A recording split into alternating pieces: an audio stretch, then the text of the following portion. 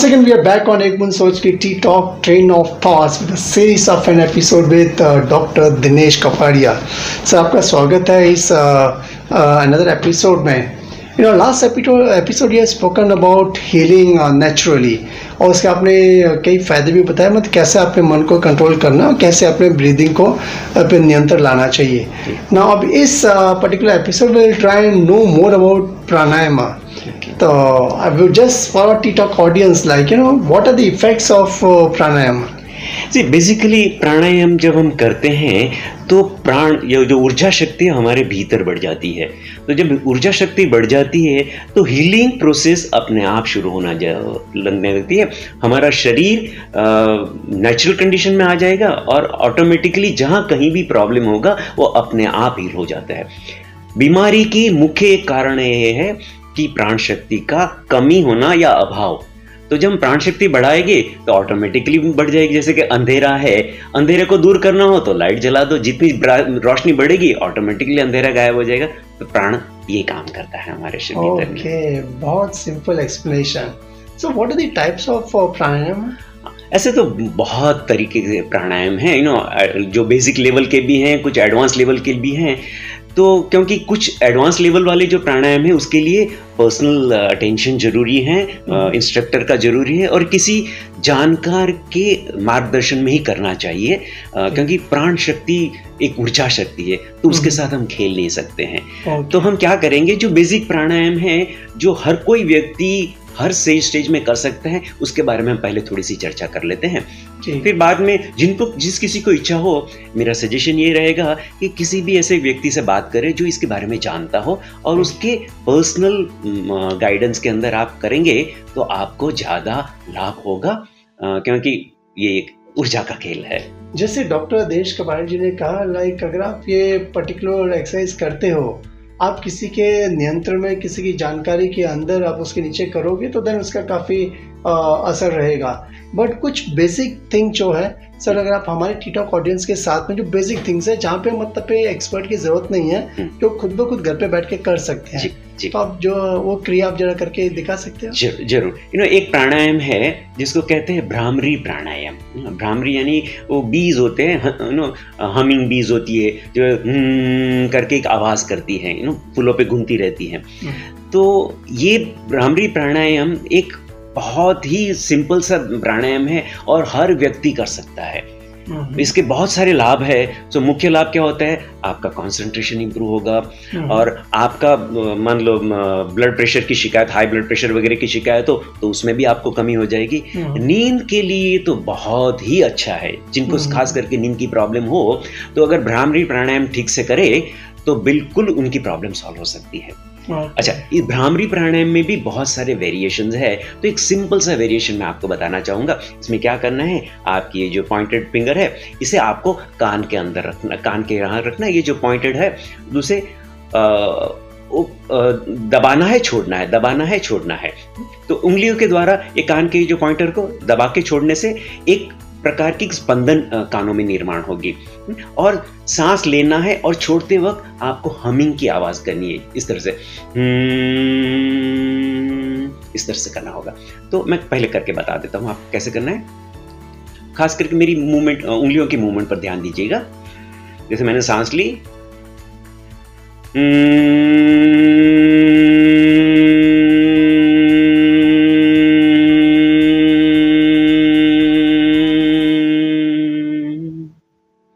सांस छोड़ते वक्त आप हमिंग की आवाज करोगे तो कान के अंदर एक वाइब्रेशन निर्माण होगी और ये वाइब्रेशन के द्वारा ऑटोमेटिकली आपके हार्ट को थोड़ा आराम मिलने लगेगा. आपकी ऑटोमेटिकली हार्ट बीट कम हो जाएगी. और जब हार्ट बीट कम हो जाएगी तो आपकी ऊर्जा शक्ति बचेगी और आप अनुभव करोगे कि मन जो बहुत सारे थॉट, मतलब विचारों से भरा हुआ है, वो विचार भी शांत होने लग जाएंगे. तो एक बहुत आसान सा तरीका है. जिनको रात को नींद की तकलीफ होती है, 10 से 15 सांसें लेनी है. सांस लेनी है और छोड़ते वक्त आपको हमिंग की आवाज करनी है. आंखें बंद करके करोगे सबसे अच्छा रिजल्ट मिलेगा. तो मोर फोकस है, मोर कंसंट्रेटेड. तो ऑटोमेटिकली आपकी पूरी ध्यान भीतर चली जाएगी. तो ये करने से 10 से 15 सांसें लेनी है और इवन बिस्तर पर बैठकर भी कर सकते हो और आप 15 सांस लेने के बाद आप अनुभव करोगे कि आपका मन बिल्कुल शांत हो गया है और आप अच्छी तरीके से आपको नींद आ जाएगी, और नींद आ जाएगी, बॉडी अपने आप हीलिंग शुरू कर देगी। कई बार होता है कि मन को हमें स्थिर करना है, मन को अगर कंट्रोल करना है, अपनी सांसों को कंट्रोल करना है, अपने थॉट्स को कंट्रोल करना है, एक ऐसी मतलब एक्सरसाइज है। आप ऑफिस में रह के काम भी थोड़ा 5 मिनट भी अगर आप अपने आप को दोगे तो आपको काफ़ी उसका लाभ मिल सकता है जी। सर दिन में कितनी बार मतलब ये कर सकते हैं? या आइडियली अगर करें तो एक सुबह को मतलब जो स्टैंडर्ड टाइम बताया गया है, एक सूर्योदय का वक्त है, दूसरा मध्याह्न का वक्त है और तीसरा सूर्यास्त का समय है। ये 3 समय सबसे अच्छे माने गए हैं, लेकिन इस करने के बाकी नहीं समय नहीं कर सकते हो, बाकी समय भी कर सकते हो, बट इसको 3 सबसे अच्छे समय माने गए हैं। ओके। लेकिन खास करके जिनको नींद की शिकायत है, कम नींद की शिकायत है या डिस्टर्ब नींद की शिकायत है, और रात को सोने से पहले भी कर सकते हैं। तो कोई इसकी दिक्कत नहीं है। अच्छा, इसके लिए पेट का खाली होना ना होना कोई खास महत्व नहीं रखता है, लेकिन हर प्राणायाम में अगर पेट एकदम ही भरा होगा तो आपको थोड़ा सा डिस्कम्फर्ट हो सकता है। थोड़ा पेट खाली हो, जैसे कि मान लो आपने 8 बजे खाना खा लिया है, तो 10 साढ़े 10 बजे आप सोने जाते हो तो आप 2 घंटे हो चुके होते हैं, तो ज्यादा करके डाइजेस्ट हो चुका होता है, तो तब आप आराम से कर सकते। लेकिन खाना खाने के बाद तुरंत प्राणायाम ना करें, वो ज्यादा हितकारक है। ओके, सो काफ़ी स्ट्रेसफुल लाइफ रहती है and you have to control. Like stress के साथ में आपका ब्लड प्रेशर भी बढ़ जाता है और उसके साथ में there are various complex which are there. So I am sure this exercise what Dr. Dinesh Kapadia have shown, I think we should practice at least thrice in a day, और मे भी हो सकता है सोने के पहले अगर आपको नींद अच्छी नहीं आती है तो आप इसका ये एक्सरसाइज कर सकते हो ताकि यू स्टे हेल्दी फिट और next day so you can go to your work. Sir इसके अलावा दूसरी कौन सी प्राणायाम है जो मतलब हमारे दर्शक उसको कर सकते हैं? जी, एक है प्राणायाम, इसको कहते हैं नाड़ी शोधन प्राणायाम। हमारे भीतर कहते हैं करीब 72,000 नाड़ियां हैं, और उसमें से 3 मुख्य नाड़ी मानी जाती है, ईदा, पिंगला और सुषुम्ना। ये 3 नाड़ी को मुख्य माना जाता है। इसमें जो ईदा नाड़ी है वो शांतता प्रोवाइड करती है, मतलब शरीर में कूलिंग जो इफेक्ट आती है वो ईदा नाड़ी से आती है।